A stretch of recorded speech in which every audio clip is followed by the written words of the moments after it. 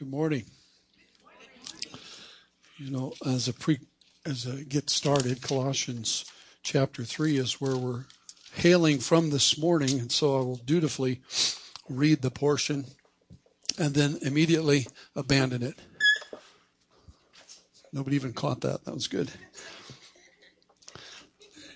Colossians 3, actually 18 to the end, and then 4 verse 1. Wives, submit to your own husbands as is fitting in the Lord. Husbands, love your wives and do not be bitter toward them. Children, obey your parents in all things, for this is well-pleasing to the Lord.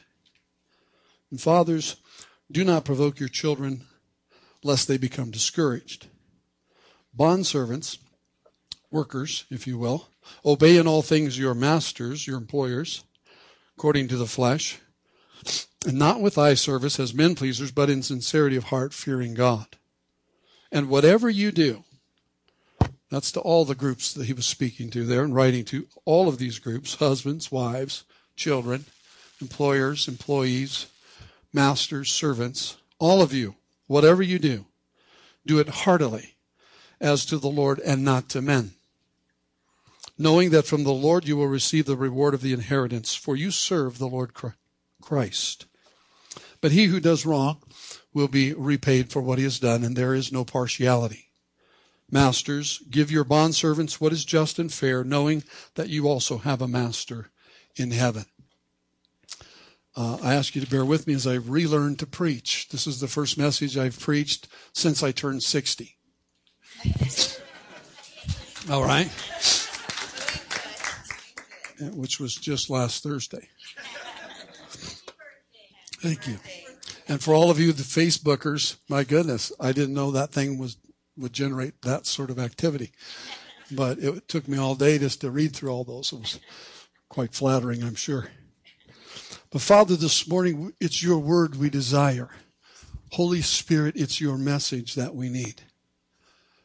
I pray that you would exalt yourself in your word, that you will strengthen us as the body of Christ, that you will fortify us to live the lives that you've designed for us. Help us to fulfill your calling over each one of our lives individually, and then as you have assembled us together, the body of Christ, guide us into the corporate life, community living that shows the world that we are your disciples because we love one another.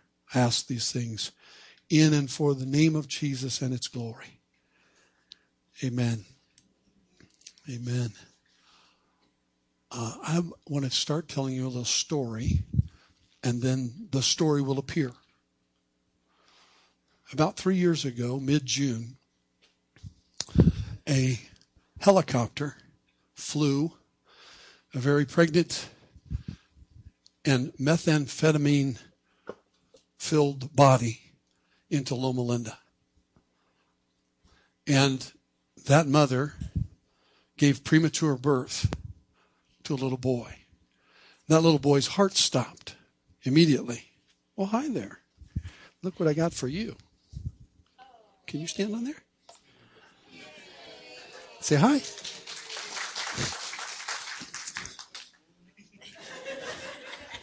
Hi, my name's Camden. No. Camden stayed the night at my house last night. Is this kind of funny? Mm-hmm. Anyway, 3 years ago, mid-June, this little guy was born. Hello, Melinda. And he has a very distinct difference than you and I. How many belly buttons do I have? How many do I have? One. I have one. How many do you have? 2. You have 2. Can you show them to us? Show us your belly buttons. See, there's 1 and there's 2. This is Camden Joel Breyer. Did you just have a birthday? Yeah. How old are you? 3. I'm 3. There they are. There they are, all 3 of them. Ah, buddy. He'll wander around a little bit, probably. He's cute as can be. I call him Frankie like Frank Sinatra because he's got such blue little eyes. So Camden was born a little early, and his life was stunted from that point for a couple of years. Lots of medical treatment. The reason for 2 belly buttons, one was where the feeding tube was for a couple of years. Couldn't eat, couldn't swallow. He had a lot of problems. His heart stopped. They had to restart his little heart right there in the hospital. But God was doing something miraculous, obviously. Now, he's one of his bio mom has had 7 or 8 babies, of which only a couple have lived.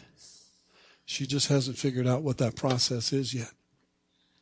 She just keeps having them, and they don't quite make it. But in Colossians chapter 1, and I'm going to lead you to say something with me here in a moment out loud that I hope will never leave your thinking or your heart. And I'll give us that sentence in just a moment. Colossians 1:13 says, He, God, has delivered us from the power of darkness and conveyed us into the kingdom of the Son of His love. God has translated us.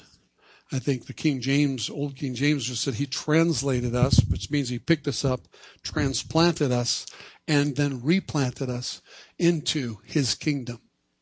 He took us out of the kingdom of darkness and put us into the kingdom of His Son. Now I can see that I've started a problem. But if I let him keep preaching, I'll never win. Okay. Huh? He can walk. That's right. Bye, Camden. Bye, Camden.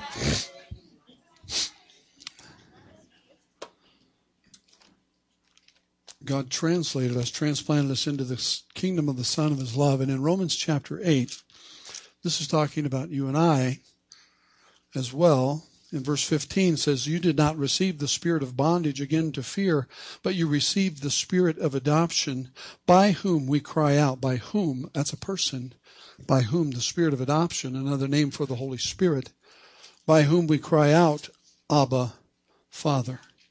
My dear, dear Father, my Papa, if you will. I have that privilege. Camden calls me Papa. The Spirit Himself bears witness with our spirit that we are children of God. And if children, then heirs, heirs of God, and joint heirs with Christ, if indeed we suffer with Him, that we may also be glorified together. This morning, as we sat at the breakfast table, I was sharing with Bill and Carrie Hemsley, who are here on their 22nd wedding anniversary.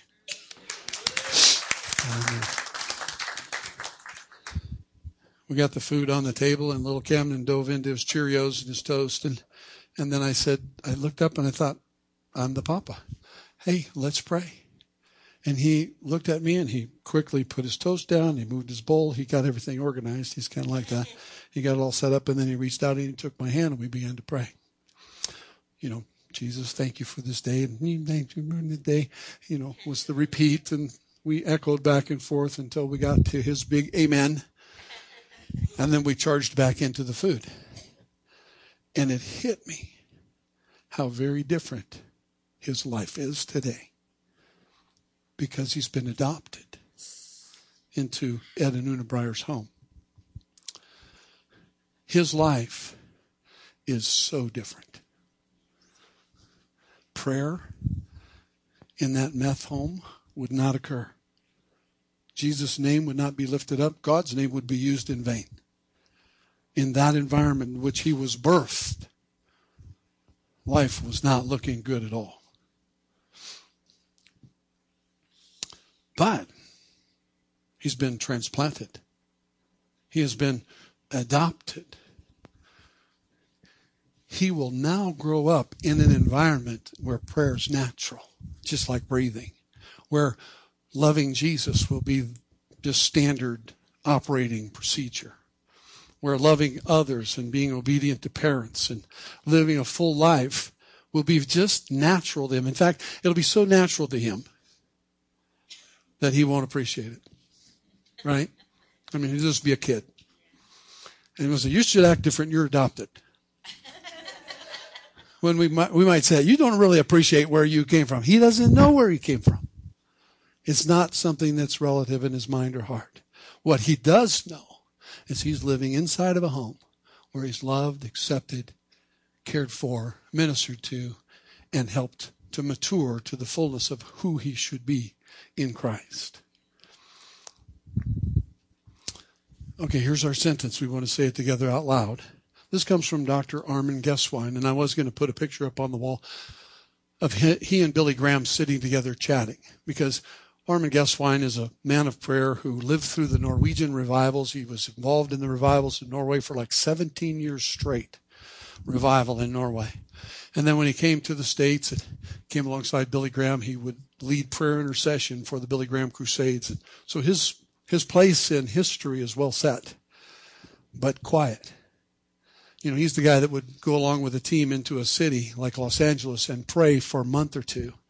You know, rent an apartment or something and just pray, and just sow seed in prayer and cultivate the realm of the Holy Spirit in a city so that Billy Graham could come and then preach on top of that. You know, Billy Graham just didn't come and preach and incredible things happened out of nowhere. It was this foundation of prayer that brought forth the fruitfulness of his ministry, and he'll tell you that, of course. But Armin was one of those guys in there praying in the trenches. And Armin, I've met him. We've spent some time together. And he looked at me and said, everything's spiritual if you are. Okay, would you say that with me? Everything is spiritual if you are. Now let's personalize it. Everything is spiritual if I am. By this, he's notating for us that there is a spiritual realm in which we live constantly. It doesn't turn on and off. It's not there sometimes and not there sometimes. It's constant. Around us, there's a spiritual realm that we are deposited inside of. And the Bible says when we were born again, Ephesians chapter 2 said you were dead in your trespasses of sin. That meant your body was alive, your soma, your suke, your soul, mind, will, and emotions was operating. And it was a blank slate, but your spirit was dead through trespasses of sin. When you become born again, Jesus talking to Nicodemus in John chapter 3, you must be born again. That which is born of the flesh is flesh. That which is born of the Spirit is spirit. You must be born again. So when you and I are born again, the breath of God, the pneuma, and I'm using just these three Greek terms. Pneuma is spirit. If you want, you could draw on your notes 3 little circles and write in them pneuma, P-N-U-E-M-A, pneuma, suke, P-S-U-C-H-E, and soma, S-O-M-A, spirit, soul, and body. And I just blew my opportunity, Rob, right there. I blew it. I told him I wanted to do this. We're three in one, aren't we? Built and designed. And so, well, I'll give it a try anyway. Let's say it together. What are the 3 parts? All at once, everybody together. What are the 3 parts of who we are? Ready? Go. I knew I blew it. Yeah. It's not going to work. I had it all filed up right from the beginning. You know, I'm learning to preach again. So I'm 60. What I was supposed to do with you was just get to this point and say, God is triune, Father, Son, Holy Spirit, right? In Genesis chapter 1, let us make man in our image. Let's make him like us. We are triune being as well. Spirit, soul, and body. But if you walk up to, maybe you could try it this week, walk up to somebody and say, hey, you're a triune person. What are the parts? They'll say, generally, most of us will say out loud, body, soul, spirit, right? And you wouldn't disagree with that. Body, soul, and spirit. But it's the exact backwards order. Once you're born again, it's spirit first, and then the soul, and then the body. That's the correct alignment. But it's ingrained in us to accept the old patterns. It's ingrained to us to say, well, yeah, I'm triune, but I'm body first, and then the soul, and then the spirit. Created in his image, we're made to be like him. He adopts us into his family and says, now your whole life has just changed. And what was the sentence we said? Everything is spiritual if I am. Thank you, Dr. Geswine. for telling me something that would transform and change the way I see life. Such a simple sentence. We're talking about, or trying to connect this, if you will, to Colossians for husbands and wives and children. There's another order in God: husbands, wives, children. Ladies, I'm not, putting you in subjection. God did that and said that this is the right order. This is how things work. In 1 Corinthians chapter 11, let's just make sure I back myself up so I'm not stoned in the parking lot. Imitate me just also as I also imitate Christ. Now I praise you, brothers, that you remember me in all things and keep the traditions just as I delivered them to you. But I want you to know that the head of every man is Christ. The head of the woman is man. The head of Christ is God. Here's order in how God makes things work. So the order: God is the head of Christ. Christ is the head of man. Man is the head of the woman. They together over the children. Just like Father, Son, and Holy Spirit living in perfect harmony and unity. The triune God, I like to think of it as the triunity of God, or the community of God, the common unity. Each having equal authority, equal weight, equal glory, equal honor. And yet they're not competing for anything. Willing to let the other go first constantly, beautifully in harmony all the time, and we get all of the creation out of them. And then he says, now order your homes like this: husband, wife, children. Live in that perfect harmony and flow that I've designed for you. So everything is spiritual if you are. That means doing the dishes, cutting the firewood, getting up and getting to work on time, doing whatever it is I do at work, pleasing unto the Lord, doing everything heartily as unto Him constantly, because He is the Lord Christ and all my reward comes from Him. I constantly hold this opinion that if you've got a really crummy job, you don't like your boss and your boss doesn't like you, quit serving your boss. Serve Jesus. And Jesus will promote you. He's in charge of it all. Deuteronomy 8:18 says it is the Lord God that gives us the power to get wealth. He is the one that's in charge of our design and future. And so if I will serve Him under the worst taskmaster, and this is biblical, right? We can look at Joseph. Joseph is thrown into prison. And he immediately just takes charge of the prison. God blesses him, and the jailkeeper puts the prisoner in charge of running everything because everything he touches is blessed. Everything's working smoothly, and then he's promoted, and he becomes the number one man in Pharaoh. Just under Pharaoh. Runs the whole show for years, right? God promotes. So everything I do heartily as unto the Lord. Husbands, we need to love our wives heartily as unto the Lord. Wives, well, I won't camp there. Pastor Rob already did that last week. I think Pastor Rob did a really good job talking about the men and the women, husbands and wives. So I'm not going to try and redo it. But in this order, things work better. Things work differently than the world. And I realize that as I look around the room, and I think a lot of us in here today, that not all of us have the perfect situation. We don't have the ideal. I tend to talk about the ideal conditions. Everybody's there's a husband, there's a wife, there's kids, and everything's working. It's not the case, is it? A lot of us are just broken and beat up, and, we've been through divorces, or our spouses have passed, or we're on our own, or we're single. We're not living the ideal life in every picture of the word. But God comes in and can do anything He wants with you if you will surrender yourself to Him and say, everything's spiritual if I am. The question there that remains is, are you spiritual? Are you? Have you been born again? Have you put the Spirit on top? Is it now spirit, soul, and body? You know that the suke, the soul, the mind, the will, and the emotions is just like a brand new computer for us, or a blank slate, if you'd rather that picture. Is that it's just there. And it takes directions and develops its memory and its life patterns from its input. So if you put, like in the computer, GIGO, garbage in, garbage out, whatever you put in is going to come out. You take your blank slate, whatever you write on there, and the only thing that was in charge before you were born again was your body. Your body lived for itself. Your design as a fallen person in a fallen nature was to just satisfy you. Everything was about you. We sing that song about Jesus. It's all about you, Jesus. That's a direct reversal from where you were born.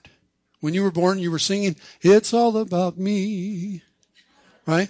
And listen to the music of the world and you'll hear that. It confirms it. It pads that. It tells you it's okay to live for you. You should just, the golden rule in the world, in the Bible, it's do unto others as you would have them do unto you. In the world, it's do unto others and then split. Take all you can get. I mean, it's just reversed, right? The kingdoms are antithetical. They fight against each other. But you were born again when you gave your heart to Jesus. You repented of your sin. You said, God, forgive me. Jesus, come into my life. You are born again, according to that same conversation he had with Nicodemus in John chapter 3. And when you were born again, your spirit was made alive in Christ. And now it's on top.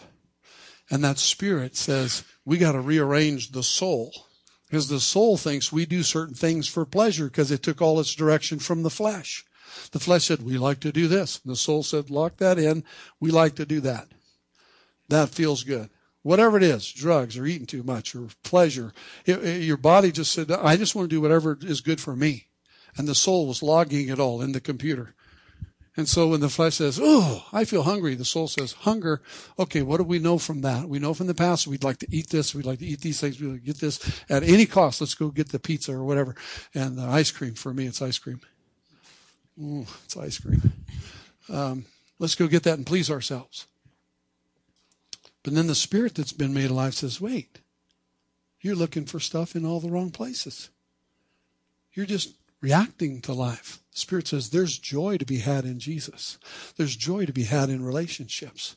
There's joy to be had in reading the Word of God and being in pleasure and in the company of other believers in the family of God. You get more out of that than you get out of your bag of French fries. And the body says, oh, I don't know. And the soul says, I'm a little confused. And the Spirit says, well, I am in charge. So let's go do that. You see, let's go to a life group this week. Let's go and be with others who'd love to talk about Jesus and pray and fellowship together and be healed together and find pleasure in that. And then coming out of that, the soul says, hey, we got to rewrite some programming here because that was good.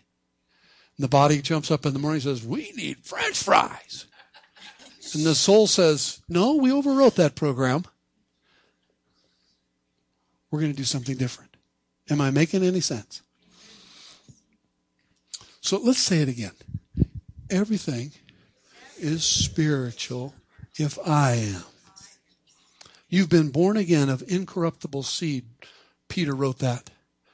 1 Peter chapter 1 and thereafter, that we were born of incorruptible seed. That means it will never go away. It will never go away. Your spiritual rebirth will never stop. You are now living in the kingdom of the Spirit. And it's all around you all the time. And everything you do is spiritual if you are. The proper alignment for our life, as I've said, is patterned after God in the triunity and the complete harmony of spirit, soul, and body, just like Father, Son, and Holy Spirit, just like Christ and man and woman, or man and woman and children. When you start seeing it, what I'm hoping to do is simply just get us to open a door here in our hearts that says, when I leave here and I get in my car and I stick the key in the ignition and I turn it and I enter the highway, say, now everything's spiritual if I am. Can I tell you a story that just has nothing to do with anything? Maybe we'll find a way to tie it in. That's what preachers do. We'll tell the story, then we figure out, why did I say that? I don't drive the front 18330 unless I have to. I just got tired of the raceway. And I had to go to Pasadena last week or so. And I thought, well, saves gas. It is shorter. I'm going by myself. I'll just go slow. And I did. Coming home, below one of the passing lanes, the one at Enchanted Forest, if you know it's that below Running Springs, two guys had just been in the trunk for 2 miles. And I give them the turnouts all the time. I'd love to get out of the way now. So I thought, they're catching up with me. These guys are pushing. There's a pile of them coming after them. And I thought, this is going to be perfectly timed. And when we get to the passing lane, I'll just, be in the slow lane, let them all go. By the time we get to the other end, they'll all be past me and I can enjoy my drive. We got to the bottom of the passing lane. I had mine on 50, just cruise control. I let it drive itself. I have one of those dangerous cars, heated seats and automatic air conditioning and cruise control, and you fall asleep at the wheel and kill yourself. But anyway, I put it on 50 and I thought, just let them all flow on by. Well, the first guy out, it's a Prius. I mean, he hits 50 and he's like topped out. Now we're side and side. And the other 10 of them are like, what are you two guys doing up there? Get this show moving. And the guy right behind us is changing lanes and looking for a way to.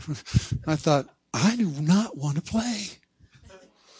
But I made the wrong decision. The right decision would have been just take the cruise control off, back the whole program up, let him go.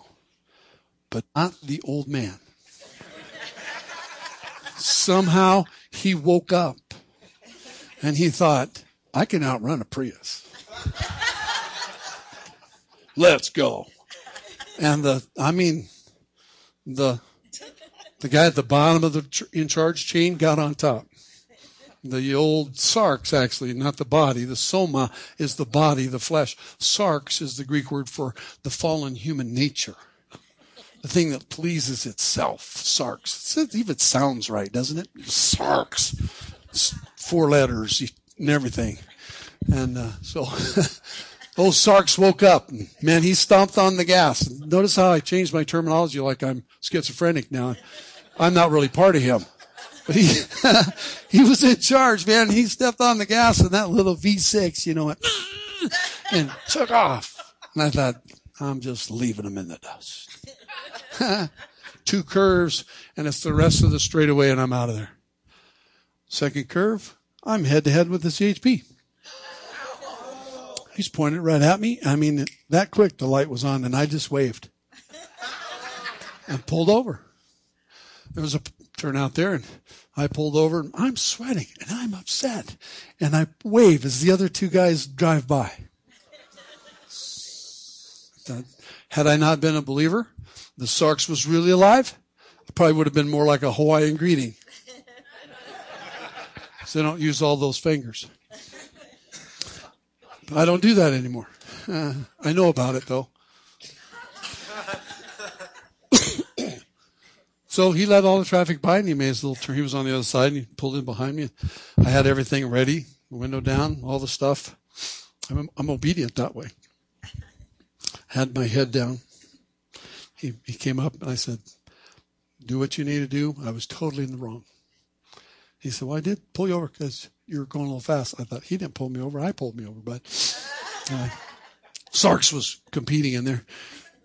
I said, no. I said, those guys really got to me. I said, they pushed me for 2 miles, and then when I slowed down from the pass, they boxed me in, and I just didn't want to play. And I said, I made the wrong choice. So you do what you have to do. I'm totally in the wrong. He said, okay. He went back to his car.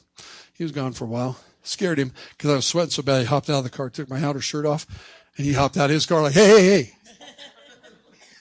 I said, what? He goes, we don't usually have people get out of their cars. I said, I'm hot. I'm thinking my shirt, what am I going to do, run into the woods? I actually said that to him. I said, I'm not going to run in. I'm not going to run away. It's just hot. Okay.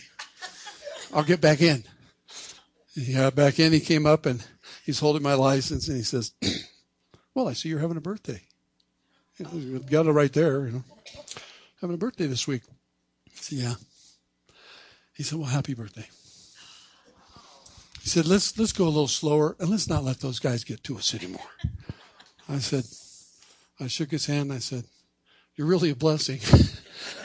And I thank you. I say, I don't deserve this. I know that, you know that, but I do appreciate it. Now, how are we going to tie that into the message? I don't know. We'll get it, though. We'll find a way. We'll crowbar it in there. Actually, we don't have to work too hard, do we? The old man loves to come to life. And the soul remembers a lot of what we used to do. And it's still programmed in there. But everything is spiritual if I am. And I yield to whichever spirit, whichever bit of control. I do have a choice. You have a choice to say, Holy Spirit, live through me. The mystery of the gospel that we talked about here in Colossians, which is in chapter 1. I mean, Paul got right out of the chute with it. In verse 26 of chapter 1 said, the mystery which has been hidden from ages and from generations, but now has been revealed to his saints. To them God willed to make known what are the riches of the glory of this mystery among the Gentiles, which is Christ in you, the hope of glory. This mystery is not a mystery anymore. Paul was given the ministry, along with the other apostles, of making it known and declared to us. It's no longer a mystery. We read about it in those terms, but he said, here's the mystery revealed. Christ living in you. It's no longer you trying to live up to a set of rules that the law orders and failing all the time and coming up short. It's no longer you trying your best to live by the old programming and make God happy. It's about you and I relaxing and understanding, like Camden. I was born at this table. I was transplanted into this table. I have a new life because of somebody adopted me. God adopted me into his family, and the spirit of adoption, the Holy Spirit in us, cries out, Abba, Father, my dear Papa, my God and my Savior. And I sit at his table now, and I eat my Cheerios and toast, and I pray. You pray, because things are different. We're living in a supernatural, God-driven, Spirit-led kingdom that is inside the kingdoms of the earth, but does not rule over us. And we do not have to let it rule over us. We simply yield to our new birth. We say, Christ in me is the hope of glory. There are lots of attempts at this verse, and I like my own, of course, because I'm that way, but I like it to say it this way. Christ's, the only hope of God being glorified in the earth is Christ living out through me. Christ in you is the hope of glory. There's a lot more to that verse, but I like to focus there personally because I realize immediately that as you and I have been set together into the body of Christ and we've become his representatives in the earth, the Bible says we're his hand-picked ambassadors. We've been dressed and clothed by God and pressed into the world as ambassadors. Ambassadors go to foreign countries, right? And represent the country they're from. The Bible says we're strangers and pilgrims walking through this place. We're only living in tents and temporary dwellings. We're looking for a different city. We're going someplace else. We're not staying here forever.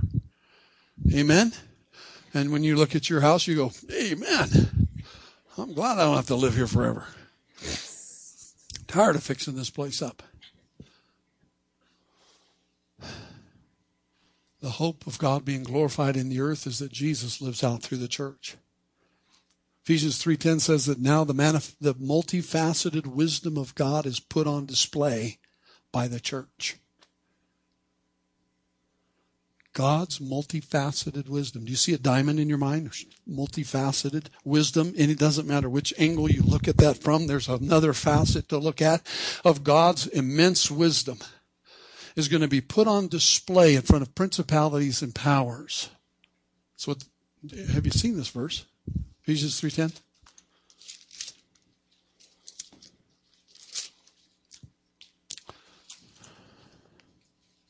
This is that mystery part again. Verse 8.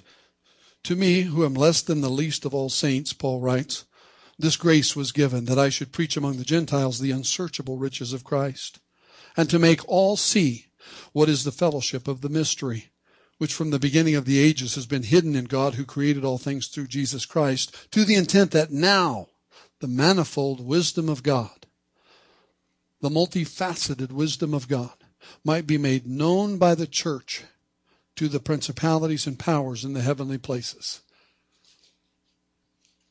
The church is to put on the display to principalities and powers of the opposing kingdom and the kingdom of God.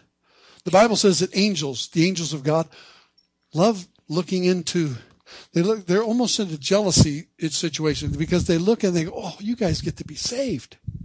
We get it. You humans, you get elective. We're created beings. We just do what we're created to do. But you have this marvelous thing called salvation where you get to move from one kingdom to the other. You get to choose to be in God's household of faith. And it says the angels look into that and they marvel at it. You're special. Your design is by God. Camden's design, God had something in mind. God intervened and said, no, this one's going to live in my house. This one's going to receive the spirit of adoption. And we were talking earlier in the hallway, I hope I'm not out of school, but Bill and Carrie just added their fifth by adoption. I know Rob and Shannon have been through classes looking at adoption. I hope I'm putting some impetus into that for you today. If you would want to. I know it's a ticklish situation, but is there anyone here that's adopted into your family? My oldest brother is adopted.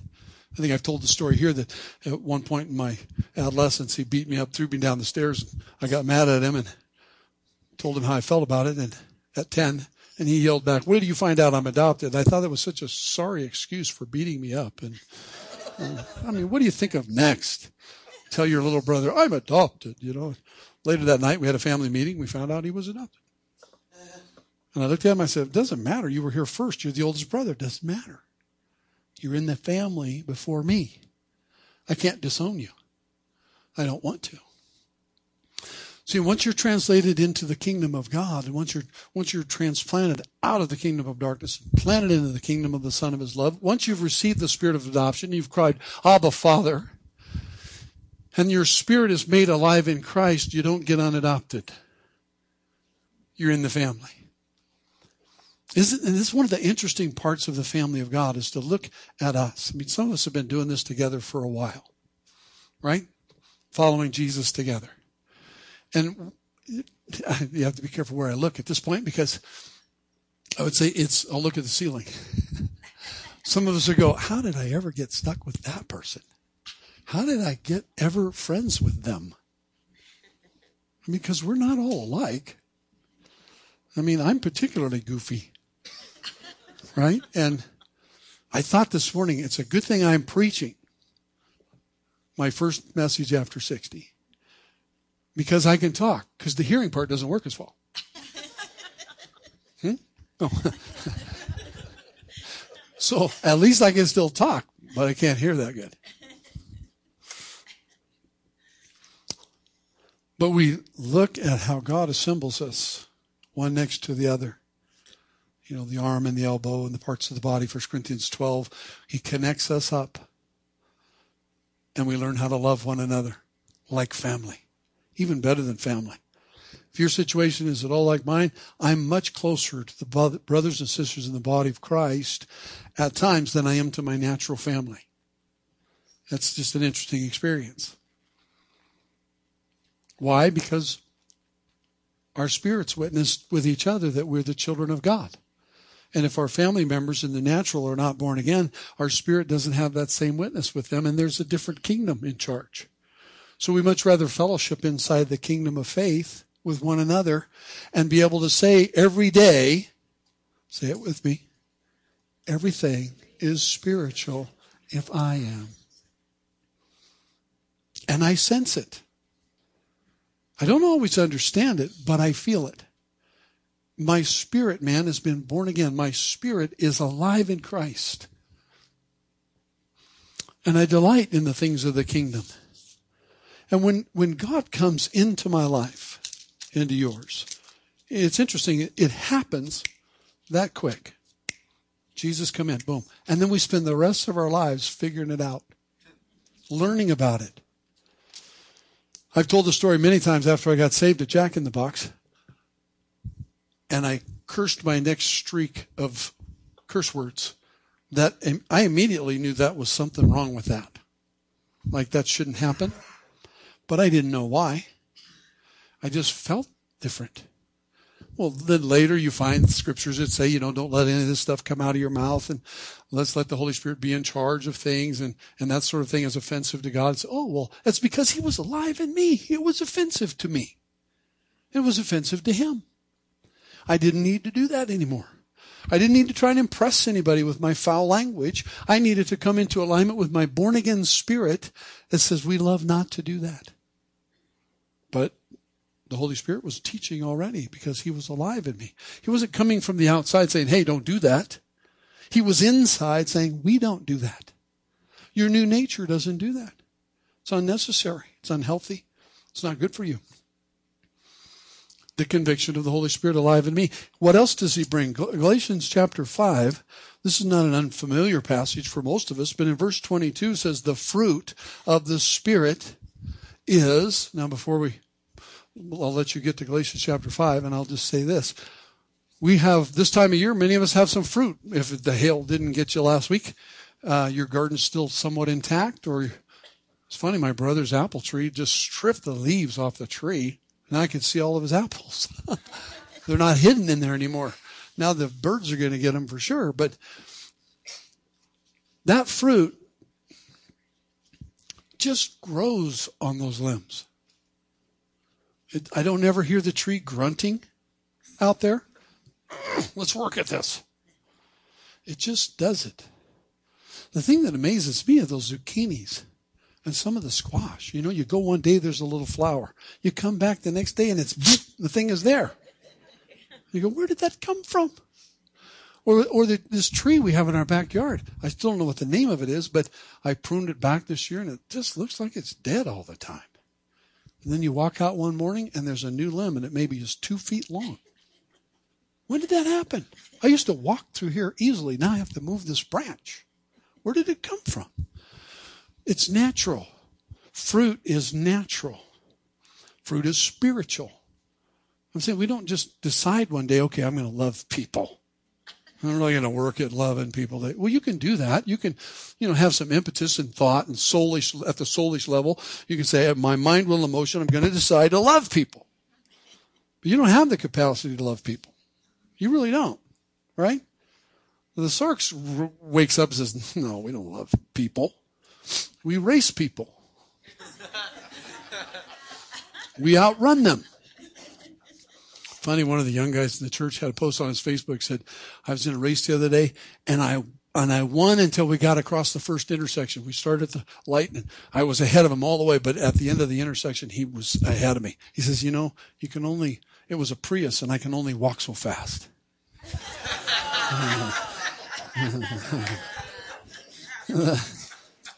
No doubt that thought was in my mind when I looked out of my driver window and saw the Prius. I'm sure that thought was in there. I can outrun that thing. He can't pedal any faster.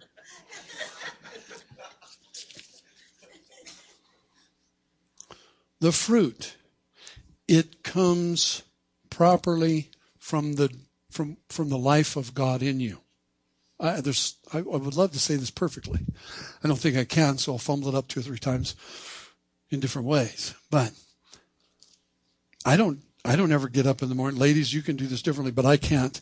I don't get up and say my hair color is going to change today. I'm just going to think about it. By the end of the day, I'm going to be a redhead. It doesn't work that way. It just grows. Fortunately, it still grows. I don't ever talk to my fingernails or my limbs or the cells that are reproducing. Did you know that 7 years ago you were a completely different person? That all of the cells in your body change. All of them. Every 7 years. You're not the same person you used to be. Literally. But they've passed their DNA along. So you still look the same. It's very appropriate that if the life of God is in me and you, everything's spiritual, if I am, that the fruit appears.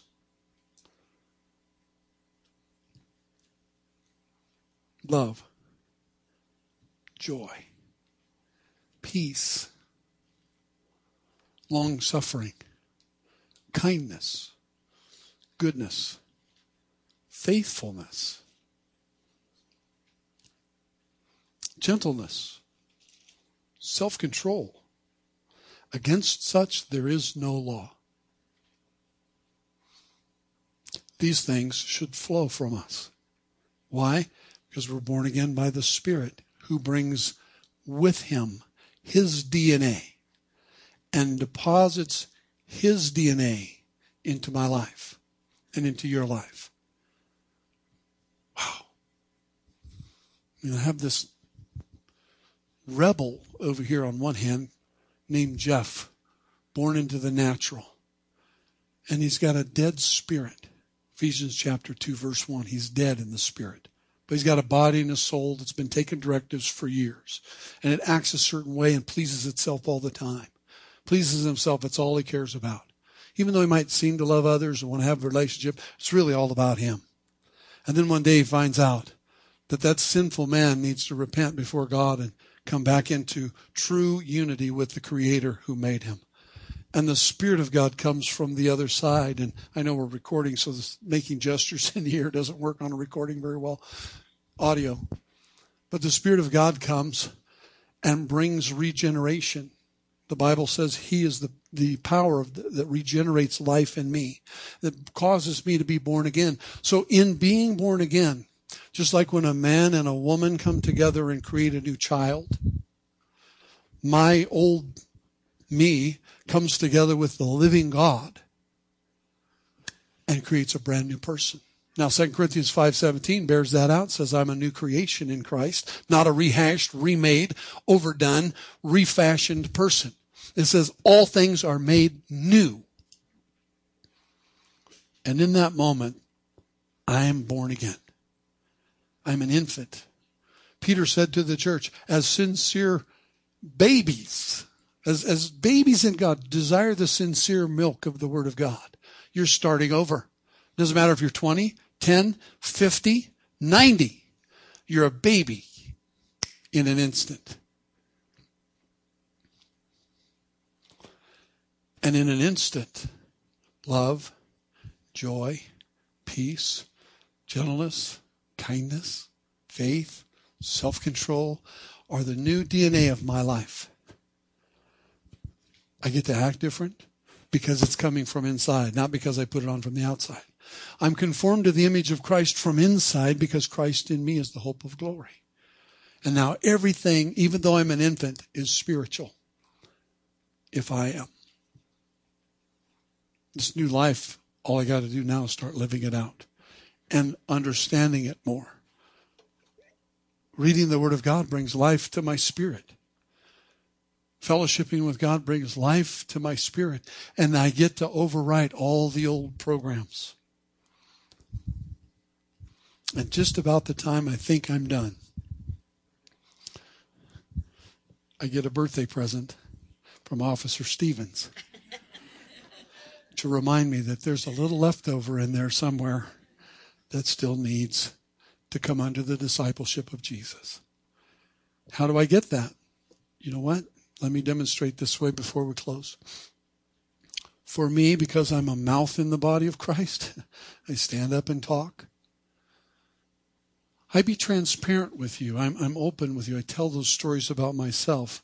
You look at me and laugh because of your humanity. I try to sneak that in on you. That was a low blow. You laugh because you recognize and you associate and you agree with me. Boy, do I have my times like that too. And by being transparent, I'm actually living in community. I'm not trying to hide it. I'm not going to say, hey, all my life is perfect. See, all you can see is the Bible. No, I'm saying, hey, I'm broken too, and I'm being rebuilt. And one day it's not going to be necessary. I'm going to be with him forever with you.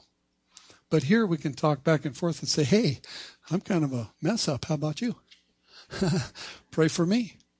Confess your sins one to another. Pray for one another that you might be healed. Where else are we going to get this healing? Where else are we going to be repaired from our traumatic experiences in life? By dwelling together in community. By being honest with one another. Please, don't be honest, brutally honest with everyone. That's not the design. Just walking down the street telling everybody all your failures. That's not what the Bible says. The Bible says you ought to have a couple of intimate friends. People that you can just share your life with.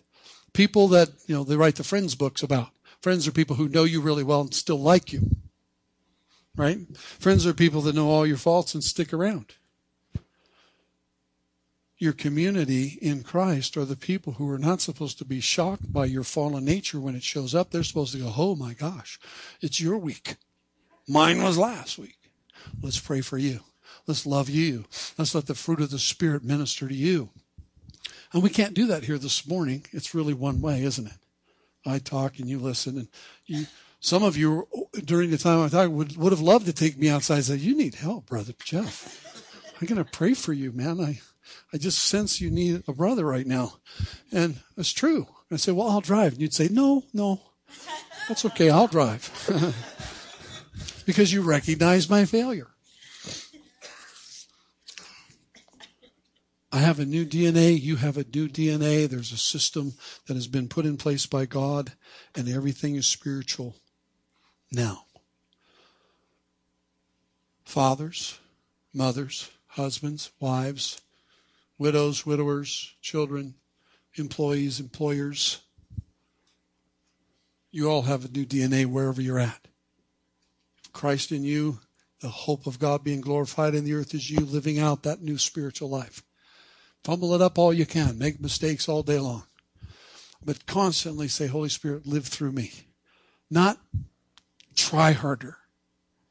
Let the God who built you lead you into the flow of his life and see how easy it can be.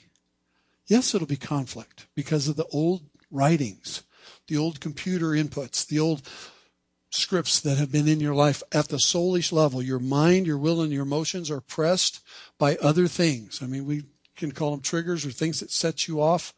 You know what yours are. The buttons that people push.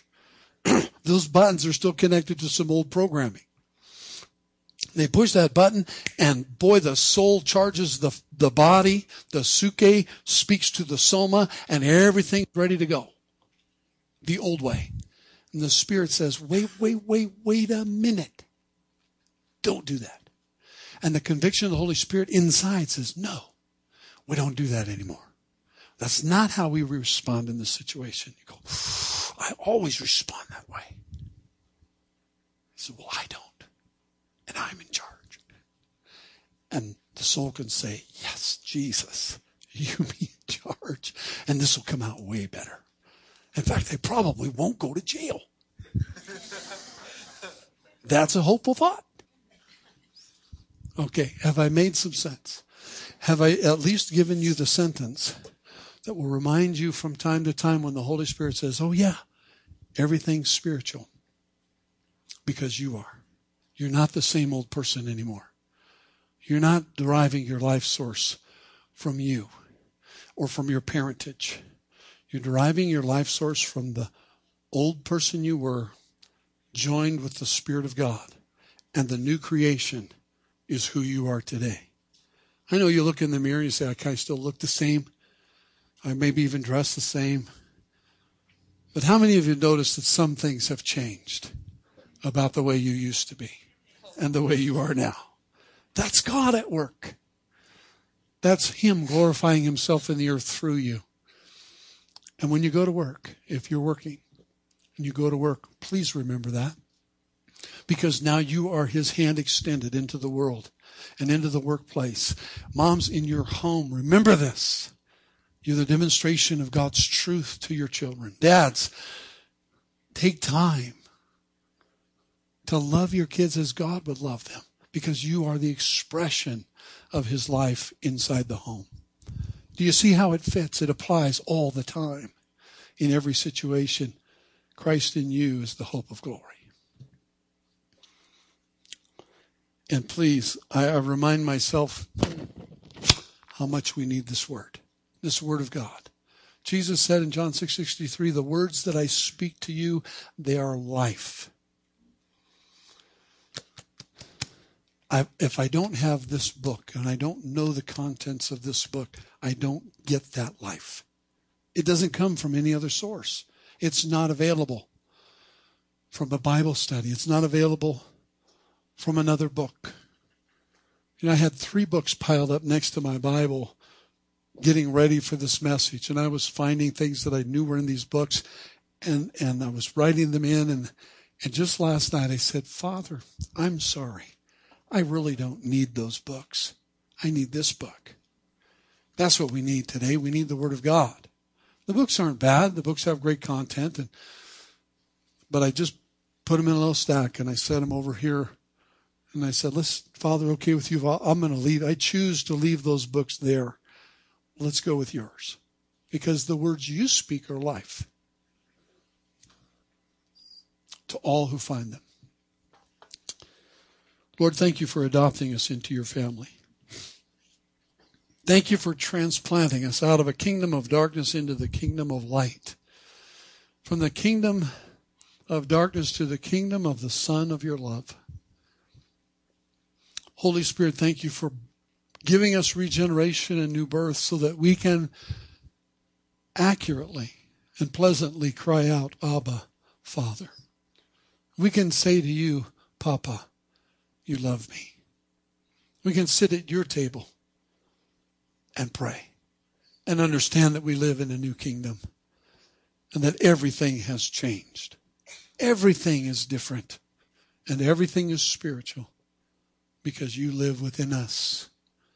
Open our eyes, open our heart, open our spirit to see the differences just this week that come because of what you've done in us. Holy Spirit, we pray and we invite you to manifest your fruitfulness through us. Jesus, as you said, you are the vine, we're the branches. Let us be the branches this week, dwelling and abiding in you and seeing your life flow through us, bringing life to us and through us to others. Help us to bring our body under subjection. Give us your strength and your ability and your grace to live it out and to enjoy the benefits of being in your kingdom. Lord, remind us when we're antithetical, when we're up against the world and its culture and its structures and its schematic, and we're pressing in against it and it's fighting against us, help us to see it. That's because we don't fit in that kingdom anymore. We don't flow with it very well. Show us how to respond in that moment. And Father, I pray like the Apostle John told us that you would train us by your Spirit in each one of us how to love one another. Really, sincerely loving one another. And help us to fulfill the law and overcome our failure by loving you and loving one another. As your heads are bowed and your eyes are closed, and I don't do this very often, I just want to extend this opportunity in this moment to say to this group, if you came today and you were unsure, and you're unsure right now whether or not you're really born again, as Jesus said, that you have really accepted the truth that Jesus loves you. You've been nudging up against it and you came here today still thinking about it, but you can't say for sure that if you were to die today that you would go to heaven. You just are uncertain. Would you just let me know that by putting your hand up so that I could pray for you? Is anyone here this morning that needs to be certain that heaven is your future, that your relationship with Christ is secure? Anyone? Okay. Then I'm going to invite you to pray with me right now, right where you're sitting. And church, be praying for us too. With your hand extended to God, would you just pray this prayer to Him, and I'll just lead it. Say, Lord Jesus, I confess to you my uncertainty. I don't know that if I died today, I would go to heaven with you. I recognize that I've failed you and I've sinned against you and that I've hurt you. I pray that you will forgive my sin today. Remove it far from me. I ask you, please, in Jesus' name, come into my life and give me this new birth that was talked about here today. Bring life to my spirit again. Help me this day to be born again in you. I'm sorry for my sin. I'm sorry for hurting you. But I want to live in harmony with you from now on. I confess today, Jesus, that you are Lord and that you are my Lord now. That you are my Savior. And I will live with you and for you from this day forward. Thank you, Jesus, for saving me today. Put a hunger in my heart for your words and fill me with the Holy Spirit. In Jesus' name, amen. Hallelujah. Thank you, Jesus.